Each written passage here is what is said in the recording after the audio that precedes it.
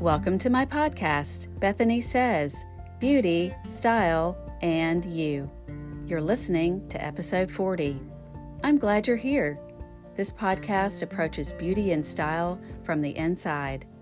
Great personal style starts with how you feel about yourself and how you feel in your body.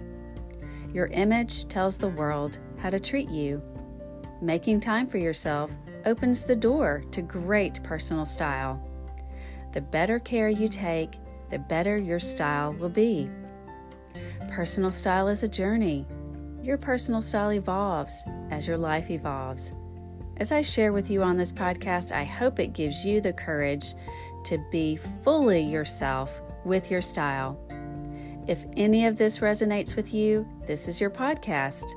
Today, I'm discussing the ABCs of image. We are going back to the image basics. Image is not just your appearance, the A of the ABCs.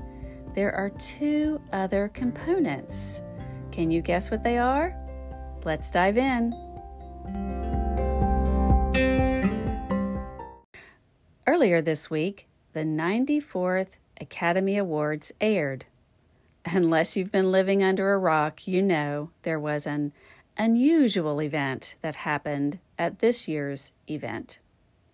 Following a joke by Chris Rock that landed wrong with Best Actor nominee Will Smith, Smith walked onto the stage, delivered a strong slap to Rock's face, and returned to his seat. Once back in his seat, he used loud, foul language directed at Rock. I'm not here to discuss who was right and who was wrong. However, this event illustrates the B and the C of the image ABCs. The ABCs of image are appearance, behavior, and communication. Your image is not just how you look. Your image encompasses many things, and to have the best image possible, all aspects of your image align. In the example I've used here, Will Smith was dressed his best for the Oscars. He looked incredible. Yet, what happened to his image when he slapped Chris and when he cursed at Chris? To some, Smith's behavior and communication in that moment tarnished his image. It no longer mattered that Will looked amazing in his tux. The other two image components did not align. Every day we communicate, and every day we make choices in how to be in each moment of our day. We communicate verbally through speech and non-verbally through our body language, facial expressions, eye contact, and through text, email, and social media.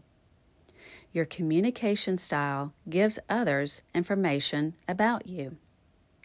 Growing up, my mom incessantly corrected my grammar. Her mom was a junior college English teacher, so I'm sure her mom corrected her speech.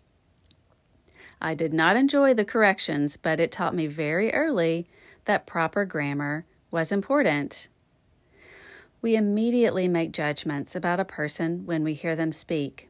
Don't worry. This doesn't make us judgmental. It's simply part of our wiring. Another person's communication gives us clues on whether this person is a threat, or someone we'd like to know, or someone who can help us. It gives us clues sometimes in the part of the country or the world that they're from, and so on. Foul language and poor grammar are image killers. There are many descriptive words in our vocabulary. Foul words need not be a part of our daily communication. Foul language shows a lack of control and a lack of creativity, in my opinion. I would take it a step further and say, in certain circumstances, foul language reflects a lack of balance. When I saw the clip from the Oscars, which I did not watch live, one of my first thoughts was, Will Smith needs yoga in his life. Honest to goodness, this is what I thought. Reactive people are overwhelmed people.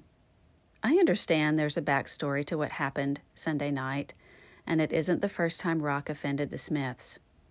It seemed like Will Smith had not fully digested or resolved what happened in the past because he reacted violently in front of a lot of the world. Everyone reacts, and everyone has bad moments. This podcast episode isn't about being perfect. My goal for this episode is to communicate a need for mindfulness when it comes to your image. Angry reactions reflect an internal turmoil and a need for more balance in one's life. Anger is a secondary emotion, pointing back to another emotion. As I've shared on this podcast, I'm a newish devotee to yoga, and I seasonally participate in an Ayurvedic cleanse, which helps my body detoxify as well as my mind. These are two things I do to keep my life, my body, and my mind balanced. This may not resonate with you as ways to digest the, quote, bad things that happen in your life. If not, there are many things you can do. I'd first like to give a shout out to therapy. Sometimes things are so big and so hard that we need someone to guide us through them. I am a big believer in therapy. And the last 2 years have created a need for therapy like never before. Our therapists are booked. Other ways to digest hard things: you can journal, take a walk, call a friend to get it off your chest. There are any number of things that perhaps you enjoy and are passionate about, like baking, sewing, reading, watching a favorite old movie, playing tennis, going for a swim, drawing, coloring. And sometimes for me, it's shopping. Oops, that's not so nice on my wallet, but it is something that I've done before. This timeout is for you, and this timeout is for everyone in your life.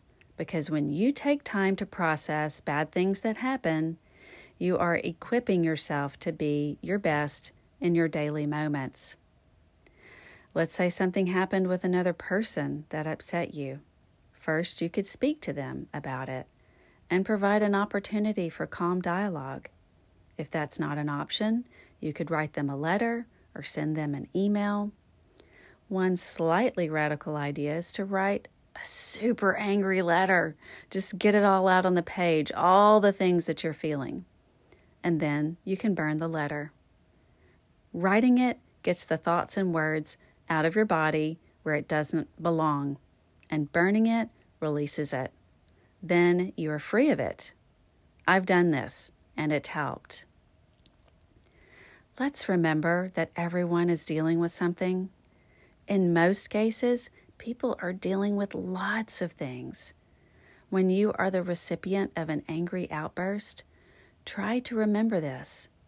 The best thing you can do is not engage, just as Rock did with Smith. In Tim Gunn's book, Gunn's Golden Rules, he talks about taking the high road in one of his chapters. He wrote, "Don't get into a conflict in the moment. You'll feel better about yourself for it, and the world will feel better about you. In the heat of the moment, walk away from it." I agree.